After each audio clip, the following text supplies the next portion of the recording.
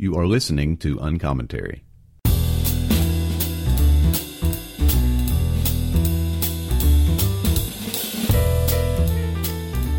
Hey folks, this is Marty. I want to remind you again about my friend Byron at Hearts and Minds Books and encourage you to order from this independent bookstore up in Pennsylvania. It's heartsandmindsbooks.com, and when you go there, you'll see easily the navigation to request a book or to ask about a book. They're super helpful. If you'll mention Uncommentary, on some books you can get a discount. They can't discount everything because of the nature of their small operation, but when they can, they do. And I really encourage you to check them out. He mentioned to me recently that there has been some business come his way as a result of the podcast. That makes me really happy. That's heartsandmindsbooks.com. You can actually leave a card on file. I do this all the time. And then email him when you want a new book and how you want it shipped to you, and he can handle it right there through your email. And it's really, really encouraging to him. And so I encourage you to check him out.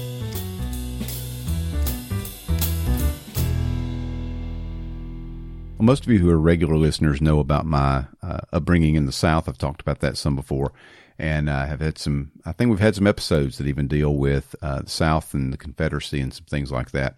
But one of the things that I came to learn about as an older person was this idea of the lost cause. I don't know how I didn't learn about it growing up, probably because I was immersed in it and didn't even realize that it was a thing. But the lost cause is this idea that was propagated by a guy named Jubal Early after the Civil War had ended. And he wanted to basically redeem the loss of the Civil War, the massive destruction, the near obliteration of Southern society, the Sherman's March. He wanted to recast all of these things in a way that would make the South look not as defeated. And so through the erection of memorials and a mythology around Robert E. Lee and Stonewall Jackson and the generals of the Confederacy, and kind of recasting or spinning, if you will, to use a more common term, why the war was fought, taking away the central impetus of slave society and the right to own human beings and the way that it was embedded in the Articles of Confederation, and instead turning it to a kind of a generic states' rights and complaint about tariffs and hatred of Abraham Lincoln, who wanted to take control, and these other things, kind of shifting that focus away from historical accuracy and creating this mythology that really elevated the South, Southern culture, and the roles of people like Robert E. Lee into a type of civil sainthood. And so that was common, and it still is, and it's still believed by an awful lot of people. Well, my guest today had to come to a reckoning in his own life about that. Ty Sidgley is a retired brigadier general from the United States Army, and he's written a book about his experience growing up in the South and how he wholly embraced this lost cause mythology of Southern culture and what led to the Civil War and what happened after the Civil War, and this whole repainting of slavery as this not so bad thing that the slaves actually enjoyed, kind of the Mammy and Gone with the Wind type thing. So his book is called Robert E. Lee and Me, and we're going to talk about that today, and he'll tell the story in his narrative of growing up and then how he came to realize that he had a lot of flawed thinking. So this is my interview with Ty Sidgley. He has quite a resume, served in the U.S. Army for 36 years, retiring as a brigadier general. Is that like equivalent to like half a star or 1 star, or is that like starting up the generalship? Where's that in the procedure? Yeah, there is, it's a 1 star. And so Okay. 1 star is brigadier general, 2 star major general, 3 star lieutenant general, 4 star general. Wow. Okay. Very good. Well, I didn't even make general. I made nothing general. I wasn't in the military, but that's very remarkable to me. Chamberlain Fellow at Hamilton College, as well as a New American Fellow. Numerous books. So this has nothing to do with our talk. What did you think about Ken Burns' documentary on the Vietnam War? Oh, I think it was great. I think Ken Burns tells stories really well. Mm-hmm. He situates race at the center of them all. And it had lots of people that were saying one thing or another about the problems with it. But I thought he did a good job. I think he does a good job on all of them. I mean, some of them, like this one on Civil War, seems dated now. Yeah. But I I don't know anybody that does those things better than he does. Okay, good. Professor Emeritus of History at West Point, where you taught for about 2 decades. Ty Sidgley, welcome to Uncommentary. Thank you so much. My pleasure to be here. Thank you for having me. So now I've given everybody the actual bio. Tell everybody a little bit about yourself as far as whatever you want, hobbies, family, just what interests you, and lets people know who you are. Sure. Well, I'm married. I've been married 30 years, and my wife, Sherry, is the hero of this book. She's the one that really helped me change my view. And she is probably the person that tells the truth more often than anybody else I know. And from growing up as a white Southerner, I learned to lie early, and she helped me see the truth. I have 2 boys who are both, one married, one engaged, that live in New York City in the tech industry. And I don't get to see them enough and can't wait for the end of this plague so I can get to see them more. But I don't have any grandkids yet. So if they're listening to me now, I'm still ready for grandkids. I haven't been able to figure that one out yet. Well, I am so glad to have you on Commentary today, especially because of a book that you've just written that's about to be released. I think in March is the release date. No, it's out. It was out last week. Oh, it's for sale now. Very good. All right. Robert E. Lee and Me, A Southerner's Reckoning with the Myth of the Lost Cause. So this is a big deal for me. A lot of my listeners know that I was raised in the South and have dealt with a lot of these issues, thinking through them, Civil War stuff and racial stuff, and am still growing, as a matter of fact, in a lot of these ways.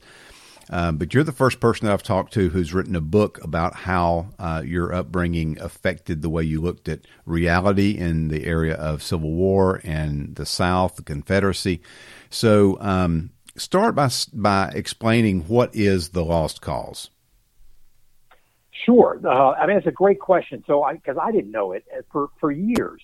But if you think about the South going to war, they went to war to protect, defend, and expand slavery. That's the reason they went. You can read their secession declarations. That's the reason they went. The only difference between the North and South, really, is one's a slave system and one isn't. And if you think about going to war to fight for slavery, and they lost, and not just lost a little bit, they devastated defeat. 60% of the South's wealth is gone, much of it in enslaved labor. And so they sowed the wind. And with defeat, they reap the whirlwind. And how do they deal with this defeat? And really, it starts with General Orders Number 9 that Robert E. Lee puts out at his defeat that says, I was only defeated by superior manpower and materiel and money from the North, and these sort of immigrant armies that did it and butchers from the North. So this starts it. It's a way to deal with defeat. But then that morphs over time into a way of ensuring white political power in the South and eventually across the nation. And it has a couple of elements. One, that the war was fought over states' rights, not over slavery. Not true. Second is that enslaved people were happy, that it was the best thing for them. It was they were happy in their condition of slavery. This came out after the war, before the war and after the war. It's what Jefferson Davis said. Many of them said this. And it's in monuments as well. Not true, of course. Slavery is an abomination. Right. The next one is, part of it is that Reconstruction was a failure, an evil failure, because black people were not ready for the vote or ready for high office. Also not true. 2,000 black men served honorably in elected positions, and we start public education in the South during this period. There's an enormous good that comes out of Reconstruction, particularly toward equal rights. But then after that, we see white political power come back through Jim Crow segregation, violent terror and lynching, Confederate monuments, and the system of white supremacy. And another aspect of it is that Ulysses S. Grant was a butcher and a drunk. Not true. Grant's the greatest warrior of the war. And at the top of that, the pinnacle, is the Marble Man, Robert E. Lee, the greatest soldier in history, the greatest gentleman in all of history. And altogether, that is what we historians call the lost cause of the Confederacy myth, meant to sustain white supremacy in the South. When I read the words that Robert E. Lee was the greatest general like in the history of the world, my mouth just drops open at the audacity of such a claim, and that people actually think that is the case, even though he lost the war. So you grew up in Virginia, I believe, or at least you were born there, and your earlier years were there. Talk a little bit about how being from that cradle of the Confederacy, so to speak, formed the way that you thought. You mentioned reading books about Robert E. Lee and basically worshiping Robert E. Lee, and he was your hero. How did that affect the way that you viewed things? Well, it did is that I wanted to be a Virginia gentleman. That came with status. It came with, khakis and blue blazer, rep tie. It came with power, and I wanted status. And the person who had the most status in my culture was Robert E. Lee, as the greatest gentleman that ever lived. And so if I was growing up, I would say on a scale of 1 to 10, I would have put Lee at 11.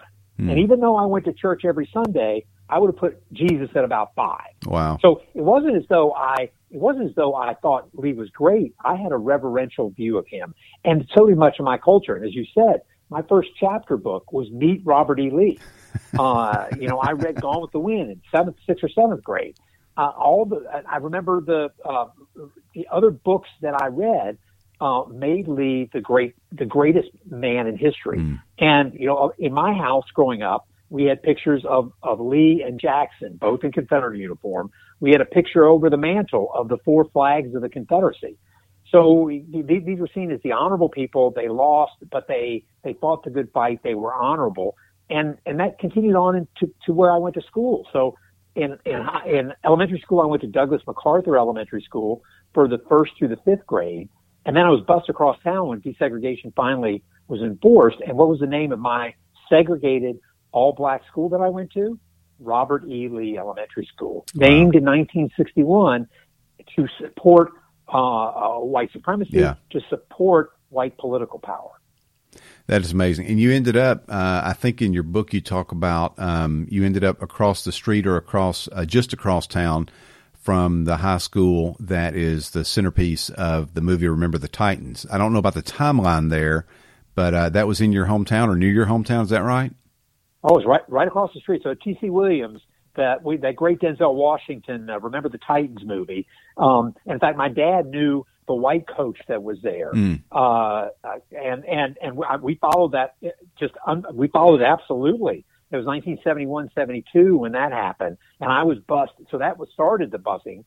In fact, what they did was they united 3 schools to put them together to create T.C. Williams, knowing that it would be a sports powerhouse as a way of uniting the city. But the problem wasn't the high schools, the elementary schools, which were segregated. So remember that even though Brown versus the Board of Education happened in 1954, the South had this thing called massive resistance, which started in Virginia, which said we are going to stop segregation, desegregation, integration in whatever way we can, whether it's through violence or whatever. One of the ways that it came to me was through the textbooks I had in Virginia. And those textbooks were meant to support the idea that segregation was the best way of doing things, that slavery was a good thing. And I remember my 4th or 7th grade book, can't remember which. I will look this up afterwards. I don't remember what the heck I had then. But what it showed, I mean, who knows what they had as a kid then. Right. But I looked it back up, and there's something called how the Negro lived under slavery. And there's this ship that it shows, the cover picture of that chapter, and it has this family of 4 dressed in colonial finery. The woman has her head down in her bonnet saying, "Oh my gosh, someone's finally taking care of us." And there's a white gentleman who is clasping hands with a black man, all dressed in colonial finery.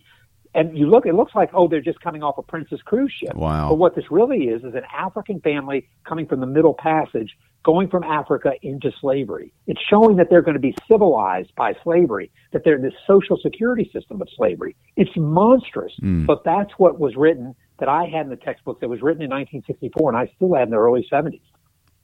So y'all moved at some point from Virginia to Walton County, Georgia. I think this was your dad was transferred, got a new position, and so y'all went as a family.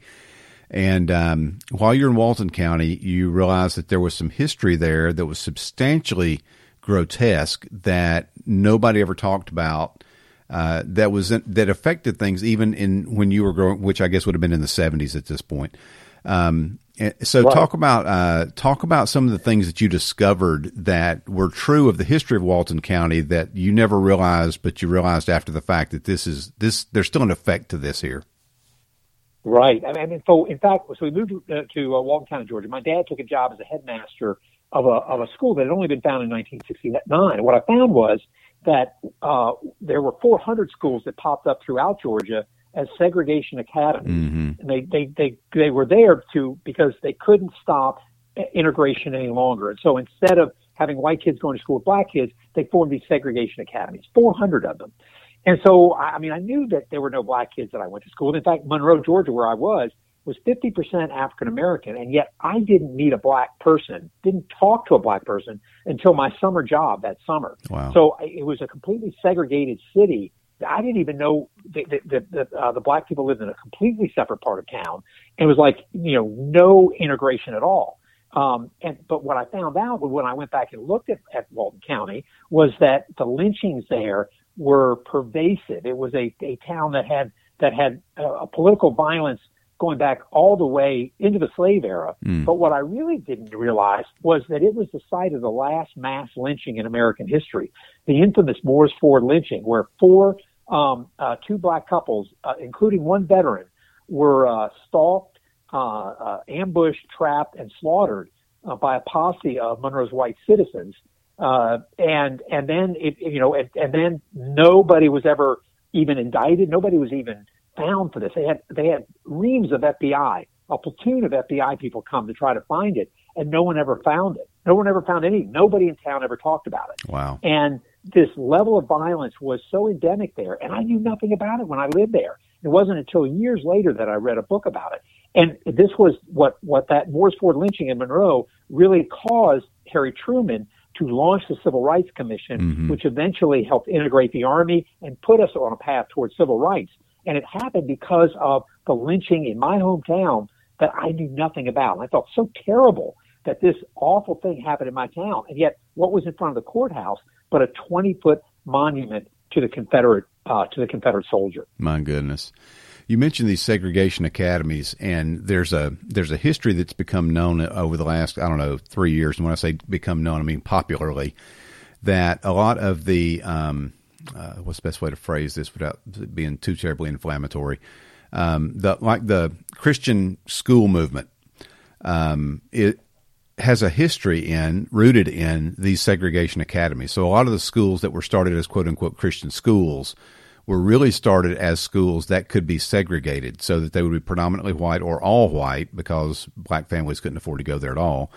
And so did you find in your studies that there was a relationship between what are called segregation academies and what percentage of them would have been marketed as, because they didn't market themselves as segregation academies. It's not like it was, Holyoke Segregation Academy. They were marketed many times as Christian schools. Were all of them Christian schools? Well, no, they weren't all Christian schools. And some of them, when I went to George Walton, my segregation camp, I don't remember them saying that. But then if you look on there now on the website, there is absolutely linkage to Bible and to God, in a way that they aren't necessarily all Christian, but they certainly lean that way. So yeah, there's, and I remember, as I was doing my research, that when they started to integrate downtown in Monroe in the mid '60s, and they started having some protests about this, had to call in the National Guard as black people demanded equal rights. What was the response? Closed down the communal lunch counter. And then the First Baptist Church in Monroe voted in 1964 to exclude black people from going to church there. So yes, this has this is there for the slave era. Yeah. I mean, if you think there was a Howell Cobb, who was a famous Georgia politician, governor from Georgia, in the antebellum era, wrote that slavery is in league with what God says, and he wrote. And many Southerners did at that time, that really slavery is the best system for all people. So there's a long history of support of linking slavery and segregation to God. Wow. You're listening to Uncommentary. My guest today is Ty Sidgley, author of Robert E. Lee and Me, A Southerner's Reckoning with the Myth of the Lost Cause. And we'll be back right after this. Well, you've probably heard me mention already the new Uncommentary Book Club, and I wanted to give you a shorter version of that. I think my original running time was like 5 minutes. So here's the short of it. Go to uncommentarypodcast.com/book club. uncommentarypodcast.com/book club. no hyphens or underscores in book club. And you'll find all the information that you know that you need in full array. So the short of it is this: become a patron at patreon.com/uncommentary at $4 a month, and that qualifies you to join the book club that's in partnership with Hearts and Minds Books up in Pennsylvania, my buddy Byron.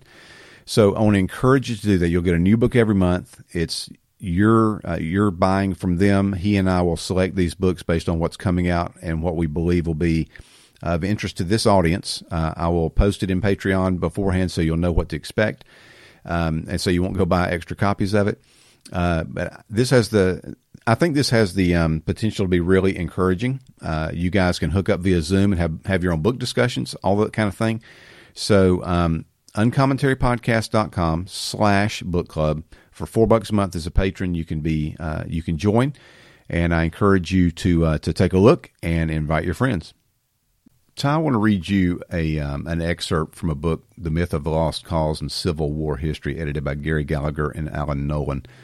This is from essay number 9 by Lloyd Hunter, The Immortal Confederacy, Another Look at Lost Cause Religion. And he references a speech given by Lawrence Griffith in 1906 where he says, quote, "And when the ragged remains of an army of 600,000 Confederate patriots returned from a 4 years' fight with 2,700,000 invaders to find their homes despoiled, their families hungry, and their estates dissipated, there was born in the South a new religion. They did not think it wrong to worship these ragged idols. With almost religious zeal, they have given their scanty stores to raise monuments to their defenders, striving by word, pen, and printing press to make the world listen to the truths and learn both sides of that conflict."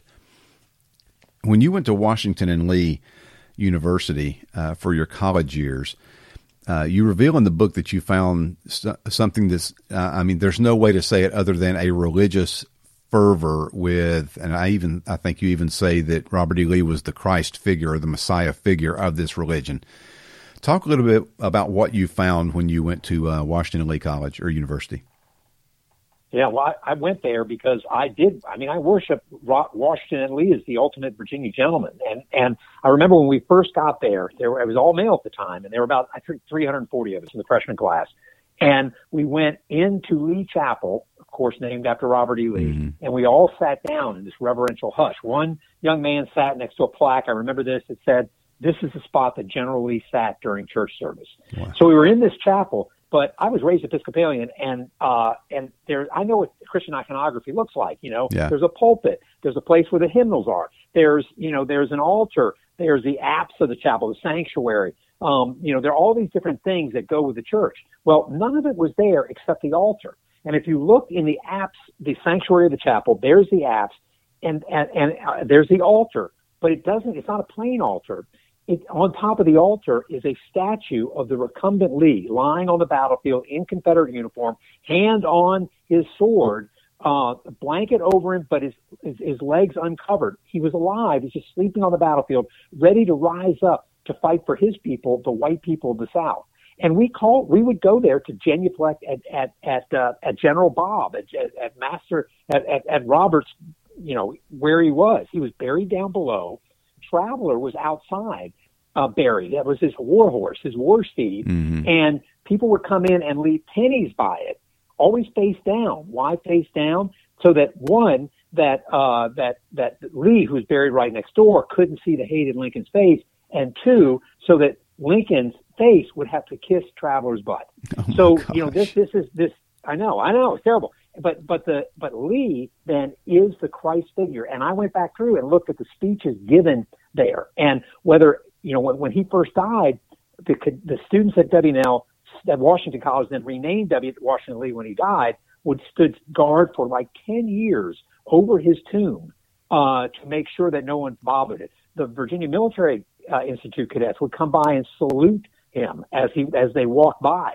It was a place of reverence, and it just got more and more. In fact, the chapel itself became a place of this reverence. And if you go in there, I quoted a young woman who was married there that went in there and said it felt more reverential in Lee Chapel than any other church she had ever been in. Wow. So we absolutely worshiped at the Church of Lee. That is amazing. I mean, it's actually terrifying in a sense that so many people in the South that would probably claim to be Christians are so swallowed up in this kind of cultural, religious fervor that's dedicated to not just a lost cause, but a losing cause in the Confederacy. Good night. So you moved there. Yeah, they were. Go ahead. Yep. No, I mean, I think it's absolutely true. And the Lloyd Hunter quote that you had there, this is a civic religion.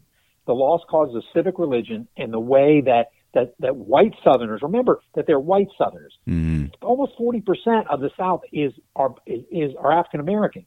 So this isn't that as though everyone believes this. There's lots of people that don't believe it, but it is the civic religion is a means of uniting the white South to enforce white supremacy and maintain white political power. Wow. So you left and you eventually joined the Army. And I remember you saying you didn't intend to make a career out of it. Is your book the one that talks about you had a friend or a relative that joined the Navy during Vietnam so that they didn't have to be drafted into the Army? Was that your book, or did I read that somewhere else? No, that's mine. That's mine. I knew everybody I knew said that the Army was a place of miscreants. Remember, this was the era of Stripes, the movie Stripes. Right, you may remember that. One of my favorite movies. Oh, it's great, isn't it? So Bill Murray in that, his worst mistake he ever makes in his life is joining the Army.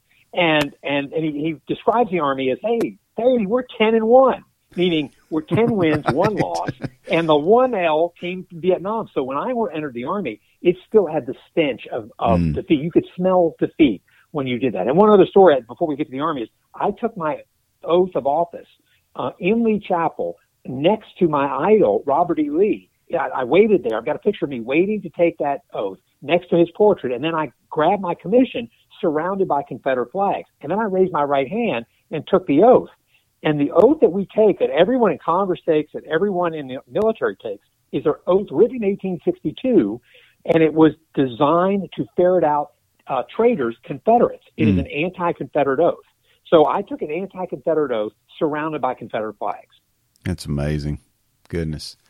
So you eventually did join the Army, though, and you found that you came to recognize a lot of the base names is about where I'm at in the book, that you recognize Fort Bragg, for instance, and a couple of others. Benning, I think, was another one that were markers of the Confederacy. And we've actually been going through this in real time in the last 6 months or so, where certain bills in Congress wanted there were parts in these bills that would have required certain bases to retain their Confederate names rather than have them changed.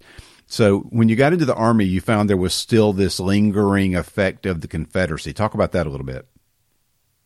Well, yeah. So when I went to Germany, my first time was in Germany. We still had Lee Kaserne, Fort Camp Lee, named in German, that was there, named after in World War II. There were tanks named after Lee in World War II. So I went to Fort Bragg, my first assignment, went to Fort Benning. I didn't think anything of it. I said, sure, they're great Americans. We should name them after that. It's in the South. But as I did more research about this, I looked into them. And let me give an example in Georgia, that John Brown Gordon. And Gordon served in the Confederacy, never served in the U.S. Army. And he was a great soldier, wounded 5 times, shot 5 times in the Battle of Antietam alone, and survived that. But after the war, he became the founder and head of the Ku Klux Klan in Georgia. And then in 1868, he gave a speech to black Charlestonians and said, listen, if you demand equality, the 40 million of us, white people, will exterminate the 4 million of you in a race war. Wow. And as late as the 1890s, as governor and senator, he said, you have to vote for me to extend white supremacy. Henry Benning, also in Georgia, never fought in the U.S. Army and was the leading secessionist from Georgia, fought so long, so hard to break apart the United States of America, and he was an ardent supporter of slavery. And A.P. Hill George Pickett, I guess. I used him in Virginia, famous for Pickett's charge, was a war criminal. He executed 22 U.S. soldiers at a sham trial, and then after the war fled to Canada because he was afraid he was going to be brought up on a war crimes trial. Well, I didn't know that. Leonidas Polk in Louis. Oh yeah, he was absolutely guilty of war crimes, and so was Lee, because his army not only captured free black people in Pennsylvania for sale back in Virginia. his army actually executed black prisoners of war in 1864 after the Battle of the Crater. So I could go on every one of them. I'll stop there and say, why did we name them? Well, remember that when you name something, it's more about who names it than it is who you're naming it after. Mm-hmm. So in this case, we named those bases in World War I and World War II when the South was a racial police state. Let me say that again. Mm-hmm. The South was a racial police state. Black people protested this, but had no voice. Remember that the only role in government that black people had in the South was as defendants in trial. Right. That was it. Yep. And so that's it, right? And so they really tried, they protested against this, but the Army was a white supremacist organization. There was one or two black officers in the entire Army, and none of them were allowed to command white troops.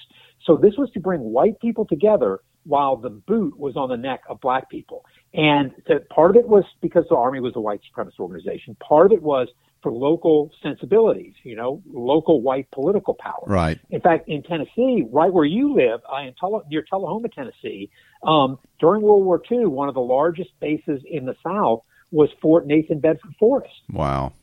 It was huge. Trained 250,000 U.S. Army soldiers there. Luckily, it went out of business in 1946. But it shows you the segregated and racist nature of both the Army and society during that period. Wow. So I don't want you to give the whole book away because I want people to buy it and read it for yourselves. It's really, really good. But I do want you to talk a little bit about the pivot in your life. Obviously, you didn't grow up with the two sides of the story. You grew up with one side of the story. This was reinforced all through your childhood and young adulthood. But at some point, you had some kind of an internal or cognitive reckoning with what you had believed the entire time of your upbringing and growing up as the lost cause. You came to realize was really just a myth. How'd that happen? Yeah, so I went to grad school at Ohio State, and I knew the war was about slavery, but somehow I could still say that Lee was okay, and yet the war was about slavery. So it didn't get into my gut. I didn't really bring it in. I in my mind I knew, but not in my gut. So one day I'm living at West Point, and I'm living on Lee Road by Lee Gate in Lee housing area. Wow. And I start walking to get some swag, some West Point swag for my family, and I go past Eisenhower Barracks, past Pershing Barracks, past Grant Barracks. We name our barracks after the greatest heroes in American history. Mm-hmm. And then I get to Lee Barracks. There's a sign right there. It says Lee Barracks. And I just stop and I look at it. I start wondering, wait a minute, why? Why is there Lee Barracks? I mean, I understand Washington Lee University. Why here? And so I start running all over campus, looking for things named after Lee and finding them everywhere. And then I said, why? And I asked my bosses at the time, I asked the historians on post, nobody knew why. So I said, I got to figure this out. So I went into the archives, and it was the facts that changed me. The evidence changed me. The history changed me. And what I found was that at West Point, during the Civil War and up until 1898, really into the beginning of the 20th century, the Confederates were verboten. They were banished from memory. No Confederates in our cemetery. None on our great Civil War monument. None in our memorial hall. They were, as the graduate who built the memorial hall said, forgot the flag to follow false gods. They were guilty of treason. And the first thing it made me look at is then I read the Constitution. Treason is levying war against the United States. Oh my gosh, they killed U.S. Army soldiers more than any other enemy that we've ever had. And then, so the first part of the story is that I found all this. And then I started talking to people. But if you don't mind, I'll tell you the other story, which is How did I start using my own story? I mean, I think because that's the other interesting. So one is my epiphany. The second is how did I start being open about it? So we have this memorial room that I'm chair of the memorialization committee. I have this idea to create a memorial room. We're going to put we need something because we've lost 100 graduates in the war since 9/11. Wow. I mean, West Point is really, really suffering from and that's not including amputations, traumatic brain injury, and other things. We needed a place for our heroes, and we had no central place for the names of the honored dead from the War of 1812 through the War of Terror. So I come up with this idea to put it in our memorial room, and we get everything everything's ready, and then it's which name should go in. So I go before our leadership board, and I say it can't be the Confederates because they fought against their country to destroy their country. They abrogated their oath. They killed U.S. Army soldiers for the worst possible reason, to create a slave republic. And they can't go in. And they argued about this, and our leader at the time said, no, we need to bring people together. We don't want to be like the Sunni and the Shia. Now, wait a minute. Now, what year was this? This was 2012. We want to bring people together? We want to bring people together. Exactly. Because guess what? They grew up with the same lies that I did. Yeah. They grew up with the same, because they're a bunch of old white men just like me around there. And they grew up with the same myths and the same lies that I did. I had one senior leader that came up to me after this and said, Todd, stop talking about this. Listen, the Civil War and putting Confederates in our memorial room has nothing to do with race. Oh, my. I know, oh, my, exactly. So I'm so frustrated with this. I go back and talk to my wife, who, by the way, is the hero of this book. And I say, Sherry, listen, I just gave this brilliant argument. I mean, listen, I'm humble, right? This brilliant argument filled with facts. I bludgeoned them with the evidence, and they voted against it. It's just, Ty, nobody understands why you're so passionate about this. You're hiding your own story. You're not telling them about this. I went, oh, gosh darn it. Right as usual. Yeah. I was hiding, and she can't hide. She's got to tell the truth. And I didn't grow up telling the truth, you know? Yeah. So then I started to tell the truth. And in fact, we don't have the names in there because someone told a black graduate of West Point, not me, for the record. I was accused of it, but it wasn't me. And the person did a Freedom of Information request. And it's like the proverbial junk hit the fan, and they had an emergency meeting, which they never do, and voted to exclude them. And these two generals are now really angry with me because they don't understand why history is so dangerous. But that's it. History is dangerous because it is political, because it goes after our identity. If we viewed the Confederacy like the post-World War II Germans began to treat the Nazis and view the Third Reich, we wouldn't be having a lot of these discussions. They would be consigned to a historical waste bin where they wouldn't be celebrated. I mean, obviously the fringes, the skinheads, and you've always got those folks like that. But as far as a cultural impact, their cultural impact would have been washed away. And we didn't do that. And, man, it's payback all the time, it feels like. And we didn't do that because the South, the white South, did not accept that there was going to be there was going to be equality between white people and black people. Right. And this all goes back to that. The purpose of the war was to create to maintain a slave society. And when that failed, then they created new ways to have racial oppression and to maintain political power. So the reason they didn't do these is because now, in Germany, they wiped out the entire population. But there are some similarities there. They're both race-based societies. They both fought a war for those kind of racial ideologies, and it's a good point. And the Germans, I was stationed there again in 2016 doing some work for U.S. Army Europe and talked about Poland and the Ukraine. And the Germans have embraced this part of their history. And so it has fundamentally changed their society. And we have not. Yeah. And I really believe that the only way that we can prevent a racist future is to first acknowledge our racist past. That's the only way it's the only way forward. The book is Robert E. Lee and Me, A Southerner's Reckoning with the Myth of the Lost Cause. My guest today's been Ty Sidgley, right? Did I get it? Oh, you got it. You nailed it. Awesome. I was about to mispronounce it. Professor Emeritus of History at West Point. I highly recommend this book. It's so insightful, and there's a lot in it that we didn't even talk about for time. But man, I wish you well. Are you online? Is there a way that people normally keep up with you? You have a website or anything like that? Yes, I have a website. Is Ty Sidgley. That's SEIDULE. TySidgley.com. I'm also on Twitter at Ty_Sidgley, and so you can follow me there too. And I'm really excited about the National Defense Authorization Act that's going to change the names of these bases. And I believe in America that we can get beyond this, but we've got to be honest about our past first. Fantastic. Thank you so much. Absolutely. Thank you. As always, thank you for listening to Uncommentary. If you'd like to keep up with me on Twitter, it's at Marty Duran. If If you'd like to follow the podcast account, it's at Uncommentary Please rate and review, and whichever podcatcher you listen to, whether it's Apple Podcasts or Google Play or Podbean or Overcast or CastBox, whichever one you use. If you can rate and review, then that would be awesome. It just helps with search results and gives some credibility to the podcast itself.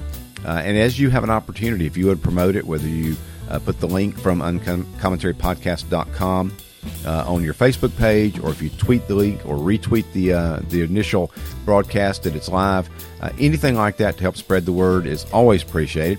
And as always, Soli Deo Gloria. This is Marty Duren for Uncommentary Podcast.